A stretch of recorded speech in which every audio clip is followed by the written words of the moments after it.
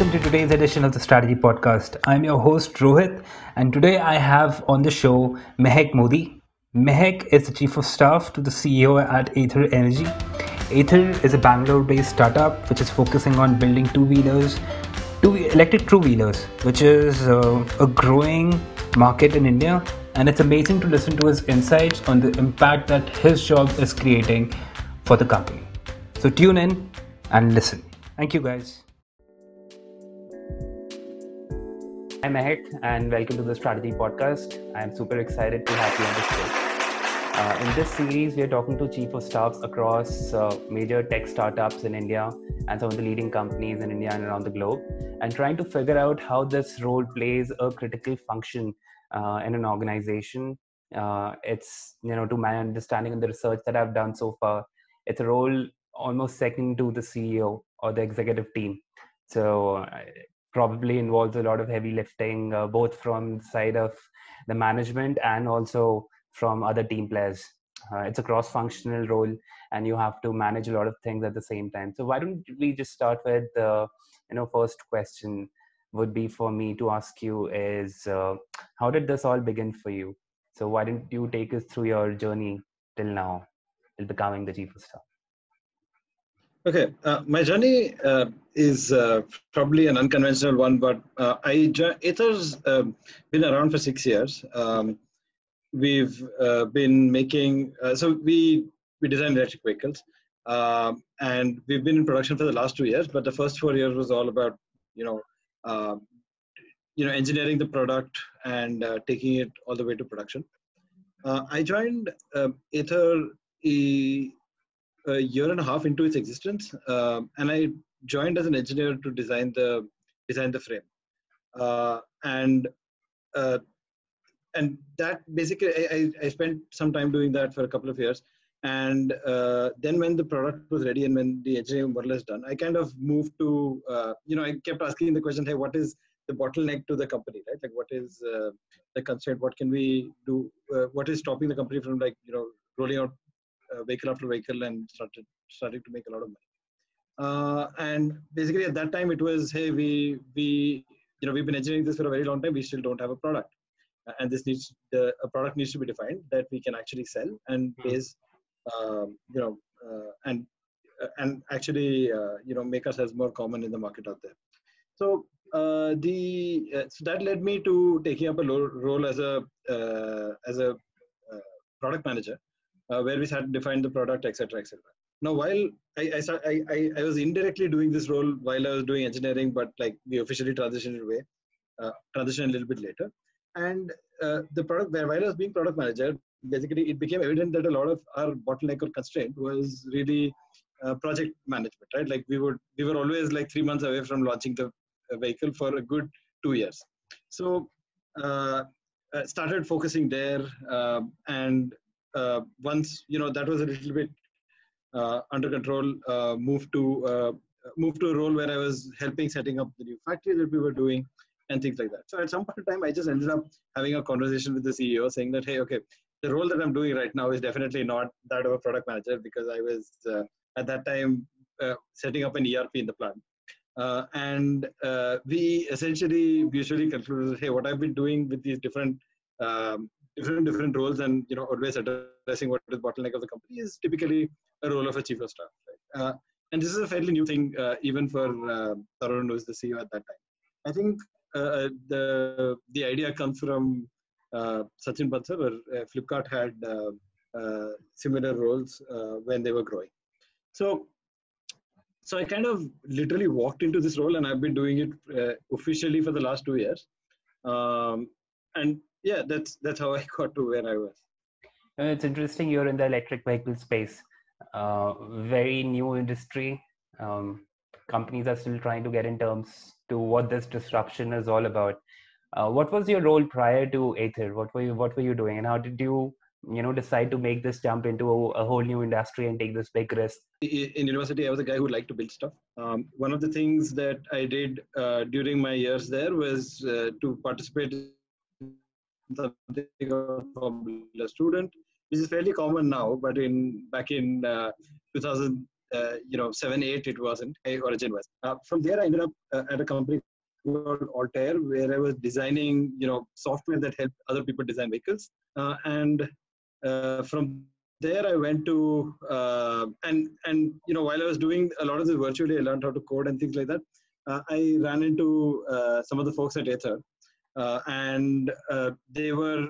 It was fairly it was like a 15 people operation then, and they were like, "Hey, we're going to build like a scooter and launch it, right? Electric scooter and launch it." And that was like super exciting. I'm like, so I basically at some point in time I just like mentally dropped all the different things I was doing, and then decided that, hey, I want to focus on this one thing. Joined Ather fairly early, and like I said, initially joined as an engineer to design the chassis, and then just moved around to what was required. So coming to your role, if you can help us understand, what do you do? What does a typical day of a chief of staff at Ather look like? And are you the only chief of staff there, or does everybody in the executive team have one? Typically, large organizations, everybody in the executive team has one. We think are not large enough for that. So right now, it's only the day-to-day is different every day. It basically is defined by what is typically the most pressing thing that we're working on, or what is important, and secondly, and when there is nothing pressing, what is the most urgent and not urgent but important stuff that has been pending for a very long time. So I typically have a list of things that I have to get to, and I basically pick off, prioritize in the morning and start off. And once a week, I will basically send this list off and basically just verify, hey, are we in sync on priority? So you send this list to the CEO. As long as that is okay, right? Our communication can then approximately once a week, right? Hey, these are things I'm working on, and this is the order of priority, right? So if the thing at the top catches fire, I will drop the thing at the bottom. So as long as we're in sync on this list. And this system took a while to develop, right? Initially, we would do half the things orally, half the things written down. But eventually, I myself started getting into a habit of basically, it's a small bullet point, we just send it over WhatsApp. Hey, are we in sync? If there are changes, they happen. And if they are not, we at least know that we are directionally aligned on execution. My next question to you is, Mehak, why did you decide to move from, because project management itself is a very exciting phase to be in. What was the desire to jump from, that role again, right at the fulcrum of building the product, again, cross-functional, and, an interaction between the needs of the outside, your customers, and syncing your engineering team and your product team and everybody together to build the product, and then moving into a role which is very different from that one. So what was the driver for you to make this shift? It's probably the nature of the person I am. I typically get very impatient when I'm not working on what is the most pressing thing to the organization, right? And I discovered that fairly early on, which is why I ended up changing a lot of roles, right? I was never a project manager at Ather officially, but the reason I would again and again end up doing project management is that that is the thing that is stopping us, right? That is the thing that is stopping us from scaling dramatically. So I kept asking myself the question, what is the most pressing thing? And when I joined, it was engineering, right? We didn't have a product, and it felt very much in sync. After a while, basically, I discovered that once there is a team and we have set up a process for engineering, etc., it was still it was the coolest thing we were doing, but it was not our bottleneck, right? And my attraction towards okay, let me go try solve the bottleneck has always been there. And the second thing that pushes me in this direction is, I think, also a generalist tendency that I have, right? I don't think I've ever deep dived into one particular space for more than a couple of years, which but I know a lot of things, and because I keep getting distracted by different things once in a while, I've developed a knowledge base through, right? So for example, when required, I learned a little bit of finance, and now I'm an guy who knows how to design a chassis and knows how to design, knows how to write a P&L. And, so I end up doing whatever is most important at that time. So that's my trajectory at least. Never planned, never formal. Does this, generalist tendencies of kind of learning everything a little bit, being a jack of all trades, help you managing your role as a chief of staff, because this involves almost every element of the business? Yeah, I think that is it is really important, right? Because as a chief of staff, you will be interacting with all the other CXOs at minimum, right? So they're from CHRO to the CFO to the CBO and the CTO. So to have a conversation with them and understand and bridge, I think I need some basic understanding. Right? I cannot expect like if, for example, to have a basic conversation, CFO will need to explain to me every time what is compound interest. That conversation is not going to go very well, right? Or it's going to be really slow.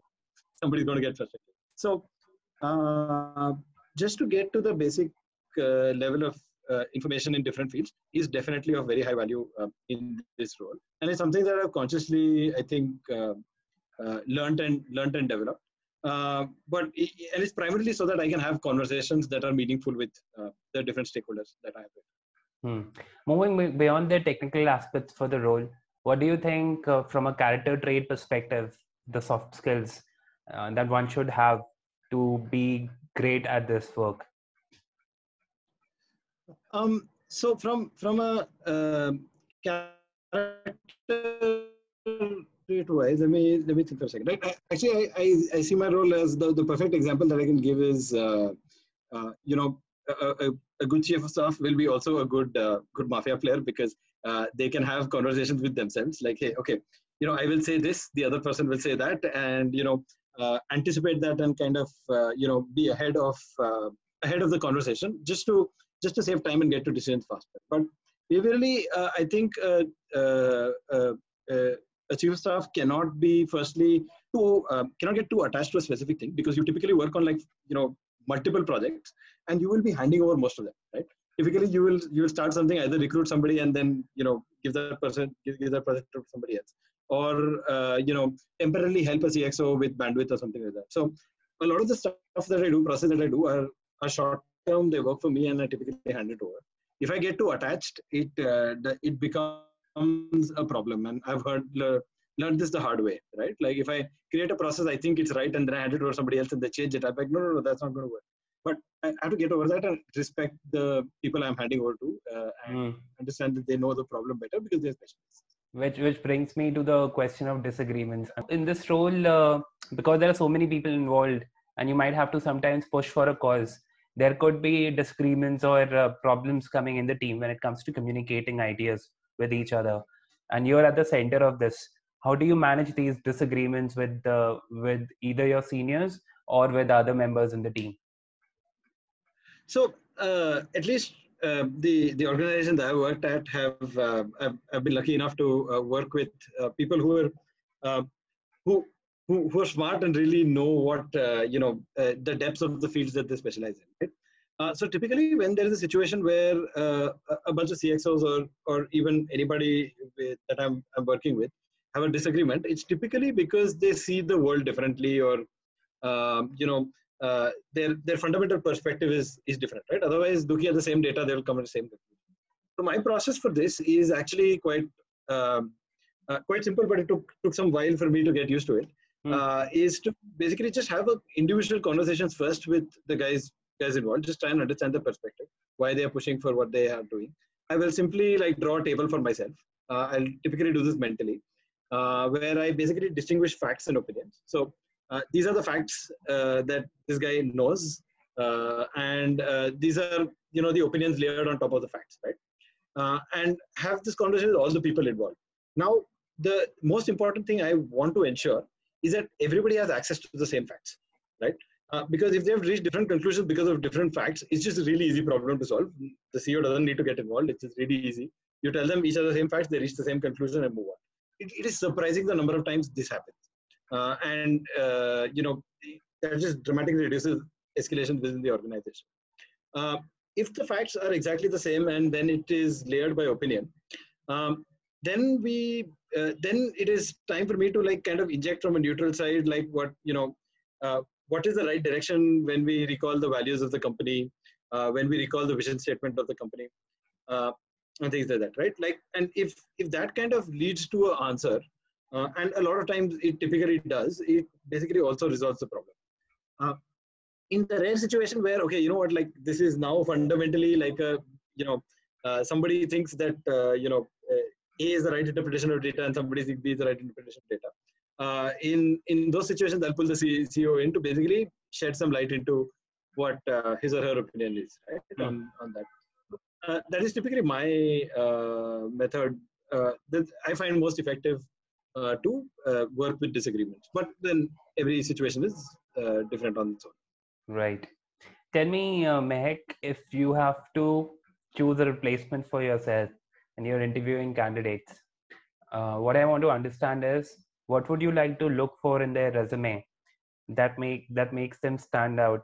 Because I see a lot of startups today, especially tech startups in Bangalore, they're looking to hire chief of staffs, and they're looking for people who are not coming with a lot of experience, right? Maybe 1 or 2 years of experience. So how do you evaluate somebody? What would you like to what would you like them to tell you about them that helps you make that decision? So I'm personally not a big fan of like CVs as a major way of recruiting, right? So if I was like looking at a replacement for myself, I would typically get the word out and try and look for recommendations, right? Because a primary thing, the most important thing that the chief of staff requires is to secure trust with the CEO and all the other CXOs and all the other people that they work with, right? The chief of staff by the org structure doesn't really have like a large number of people reporting to that person, to me, and my influence or ability to influence things in the organization comes from the fact that other people trust me and trust my decision making, right, or trust my ability to communicate between people. And it's very hard to find an indicator of trust in a CV. But a very strong indicator of trust would be a recommendation, right? So I would typically go through that route, and that is my personal preferred route of recruiting either ways. However, if you have to search for a CV through a bunch of CVs, I'm essentially looking for three criteria, right? Like one, there is some decision of being involved in situations where there is decision making with not all the data available, right? Okay. And not all the data available is important because like typically, especially guys with engineering background and me myself, are not comfortable making decisions without data, right? And a lot of times you have to. So exposure to that is important. Secondly, generalist tendencies, which is a very general statement, but like you obviously do not want a PhD coming in and working and becoming a chief of staff. That's not probably a good ending there. And lastly, from a CV perspective, I would look for their history or where they worked at or the people they've interacted with, and see if I can get a recommendation from there, right? Let's see if we have a common network and I can pull from there. So that is how I would approach from a CV perspective, how to look for my own replacement if I have to. Interesting. And what if, what kind of advice would you like to give to somebody, who's still in college, maybe fourth year, and looking to get into this kind of a role? How do you think he should plan out his career in a way that he lands up, in a decision-making role like that, where he gets to work straight with the senior team and has that, taste of leadership early on in his career, if he aspires to have one? So I genuinely think that there is no planned way to get to this role, right? For two reasons. One, what is demanded of this role is different in different situations. And secondly, it is not the skill set that you have developed in your university or a course that somebody is looking at or the recruiter is looking at to basically give this position. This position has a large experience chunk in it, and also has, I think, internally growing internally into this role is is a better place to be, right? Because it also gives you a dual perspective. Like I know that I was an engineer at some point or as a product manager at some point, and I can understand how the current product manager or the engineering team is thinking when I am interacting with these guys. So I unfortunately do not think that there is a planned way to do this. However, if this is something that does attract you, what I would recommend is to do to basically just do a variety of roles in a relatively small company, very early on, right? And what very early stage companies would love to have people who are basically like, hey, see, I'm recruiting you because you're smart, and I don't know what we will have to do over the next 1 year for the company to sustain. Right? A lot of like early stage companies are like that, and if somebody is able to do this really really well, they are basically setting themselves up to be a chief of staff in even a larger organization. Right? I think that experience is really really important because it basically you develop the ability to hold a lot of information in your head at the same time, and look for clarity in times of chaos. Interesting. Which brings me to the next question on degrees. And I see today even large companies are not so much in India, but in the West, looking beyond your 4-year degree programs to find the right talent. And now today, because education is so ubiquitously available thanks to internet and edtech, slowly the relevance of going through an MBA program maybe is giving you a diminishing return.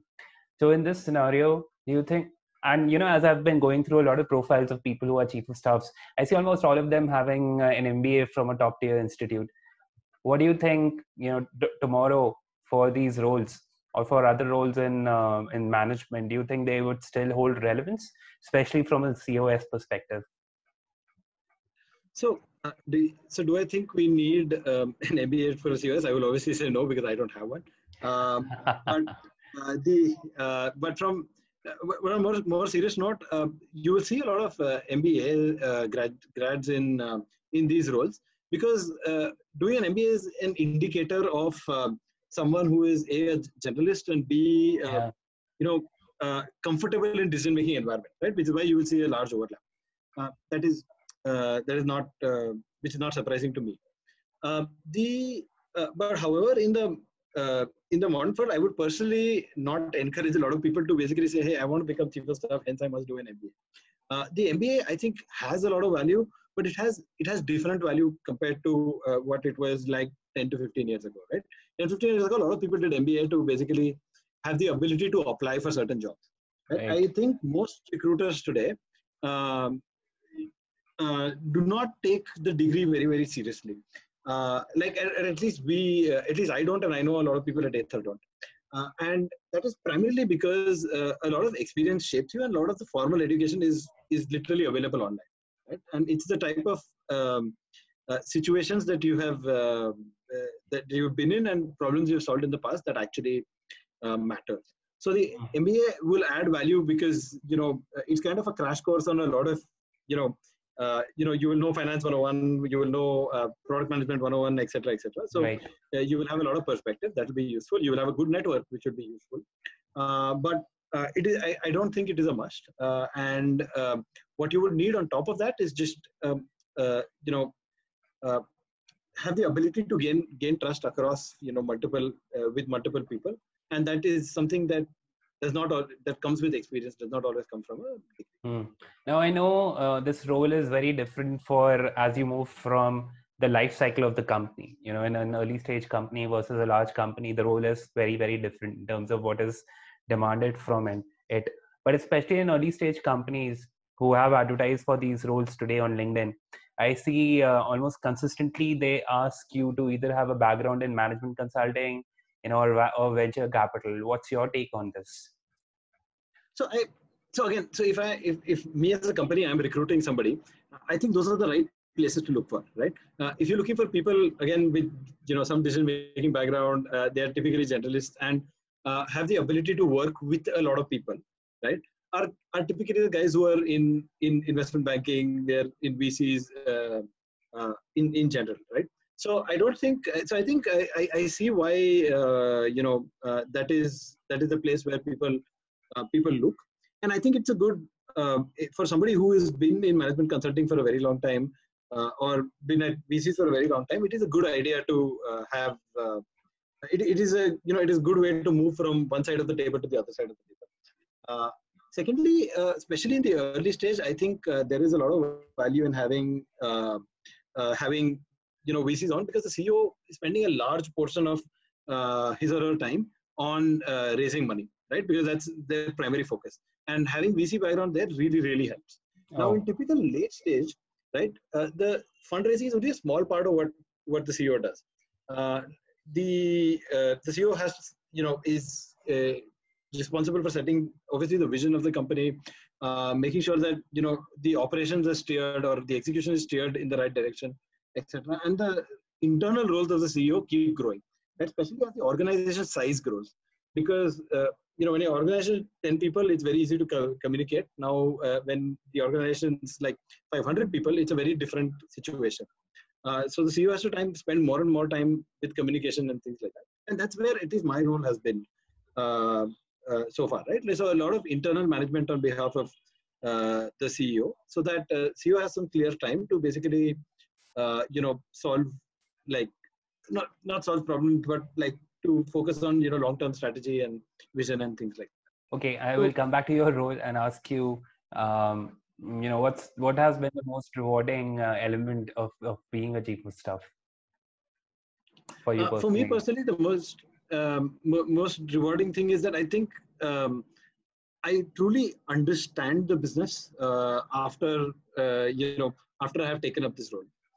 Before I taken up this role, I would always have like a narrow perspective. I would always have either an engineer's perspective or a product manager's perspective, or even like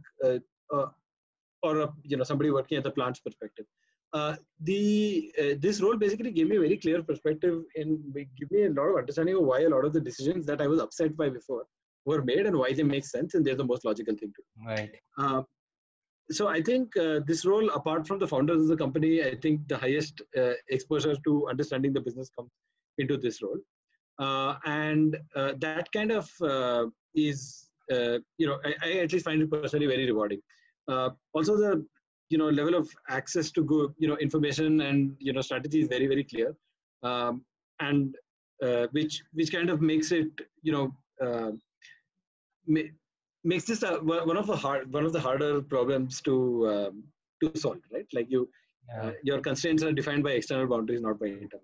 True. I very much resonate with that thought, because back when I was a management consultant, many times I had to do things which my partner would tell me, and at that point in time it used to sound very illogical to me. But when I turned entrepreneur, and I can resonate with you here that many times you don't have that full picture, the big picture of why you're doing something. As you move on the other side of the table, it becomes more and more clear as to why you're doing certain activities in your job, which is very interesting. Yeah, and I think that is really important, right? Because I think actually every entrepreneur should actually spend some time thinking about it, right? Like, imagine if you could get your entire organization to basically understand the situation or the external constraint. I think everybody will work really well together. It's just a very hard thing to do, and I think that is is something that a good chief of staff should strive to achieve. If you think about it, and all the legacy companies which are now trying to adapt digital technologies and become digitally transformed, one of the major challenges for them continuously, if you read through any of the McKinsey articles, it consistently comes down to the culture of the company. And the CEOs say, I am not able to communicate the vision. And in any checklist that you see of digital transformation that these consultants are trying to tell them, it all goes down to, first thing you need to do is communicate the entire model, new operating model, digitally driven operating model to your people. And they are finding it so difficult because the old matrix style functional structures are no longer working. It's all about being cross-functional. It's all about being kind of working left and right on problems together. And that's something which is very difficult for, it doesn't come naturally for them.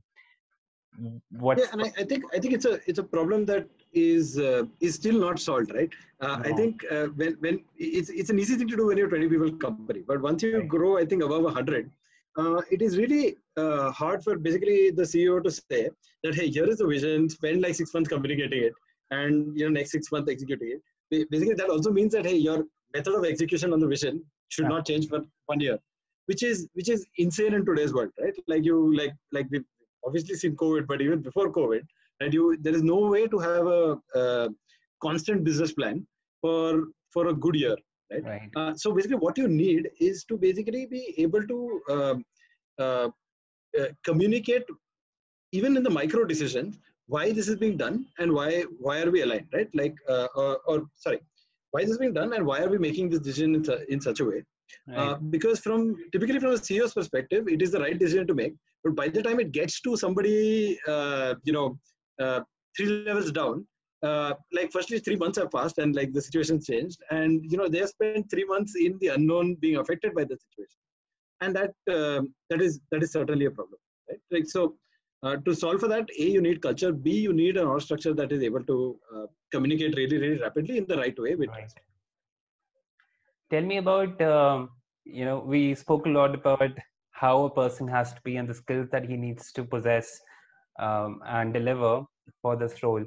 But who should not apply for this role? What kind of individuals and the kind of people who should, clearly avoid being in this role? So I think two types of people definitely should not be enrolled. One is people who aspire to be specialists in the long run, because this will take you typically away from it, right? So if today's most pressing problem is finance, you'll be working in finance. Tomorrow's most pressing problem is say product, you'll be working in product, right? And tomorrow again, if you have to do sales and you have to figure out what's going on in sales, you do that. So I don't think if you know if your intention in the long term is to be CTO of the company, the chief of staff to a CEO is not the best part to do it, right? Okay. So that is the one type of person. The second type I was alluding to was basically there is a requirement to basically separate your intentions and your opinions from from the information you're passing around, right? You are a critical linchpin between the CEO and the rest of the organization, and information coming through you has to be clean. Right? If you have your own opinion, you're very well, I state my opinion a lot of times, but call it out as my opinion. Right? Like, hey, here is the data, and here's my. If you imagine that a chief of staff is a role where you have a lot of influence over the CEO because you get to talk to him a lot, you will eventually lose trust and lose your job, right? So that is so the intent of being chief of staff, if it is to influence decisions in the anywhere in the organization, that is a problem. And even if the CEO is looking for a chief of staff to influence him, that is also a problem. So I think that intent is the incorrect one if you want to take it. Got it. My next question to you, Mehak, is around career progression. So, you tell me, if you want to be a specialist, a CTO or a CFO, probably this is not the right thing for you to do. So what can somebody who is entering this role, if he wants to kind of visualize his career 10 years down the line, what could he possibly aspire to be in the organization? Yeah. So yeah.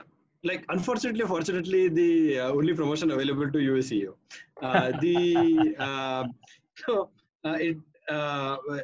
However, I think there is a legit path where eventually, within this role, you decide to, at some point in time, you mentally decide to specialize in a very narrow area and try and move towards that role, right? If that is something that interests you within the same organization. Typically, another way to grow in the long term is that as companies grow, and especially if you're a fast growing company, this company is going to have be broken into, like, either there'll be subsidiaries, there'll be there'll be individual P&Ls that people maintain. Most companies have smaller companies within them, so you are a very likely candidate to lead one of these, right? Like, so if like Google becomes an Alphabet, and Alphabet is now like 20 companies, you're very likely to be a CEO of one of those 20 companies. And that is your typical career progression in this way.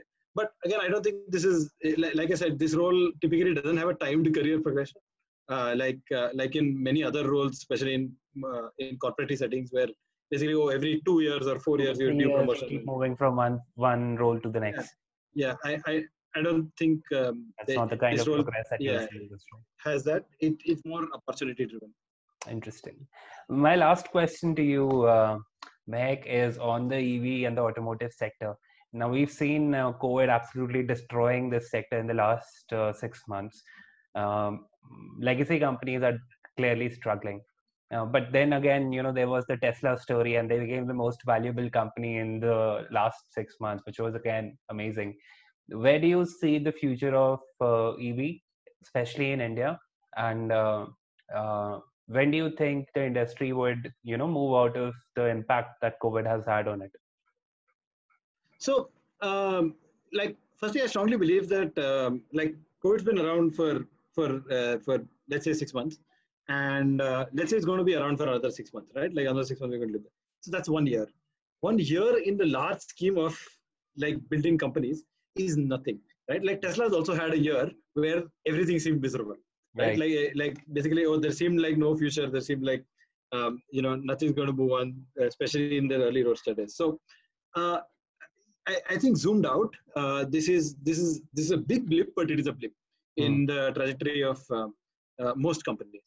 Now the automotive and EV space in particular, I think, fortunately for us, is something we believe that as things unlock, is the first thing that's going to pick up, because simply because people will want to move and they will be a little bit scared of public transport, right? And in India, two-wheelers are the most likely way people are going, and we're already seeing that, right? We're already seeing from Hero Splendors and Royal Enfield both returning to almost pre-COVID levels of sales. Yeah. What's also going well is that we've had a good monsoon this year, so rural spending is high and rural's less affected by COVID. And two-wheelers are bought everywhere. So I think the automotive sector will be a sector that will recover relatively faster compared to a lot of other luxury products. But having said that, there is a definite impact, right? There's a definite impact in the way we work. We've had timeline hits. Our supply chain's been shaken up massively. And I think that makes us a little bit robust for the long run, right? If we are going to think twice before doing minor optimizations in supply chains and prepare ourselves for more, higher level disruptions. But I think that I still think, COVID is a 1 year blip on a fairly upward trajectory for EV, right. EV and automotive in general. Awesome, Mehak. And I would like to thank you on this note for being a part of the show. You shared some amazing insights which would be valuable for people aspiring for this role, and things that they need to kind of think about if they are looking to explore the role of the chief of staff. So thank you. Thanks a lot. It was a pleasure talking to you.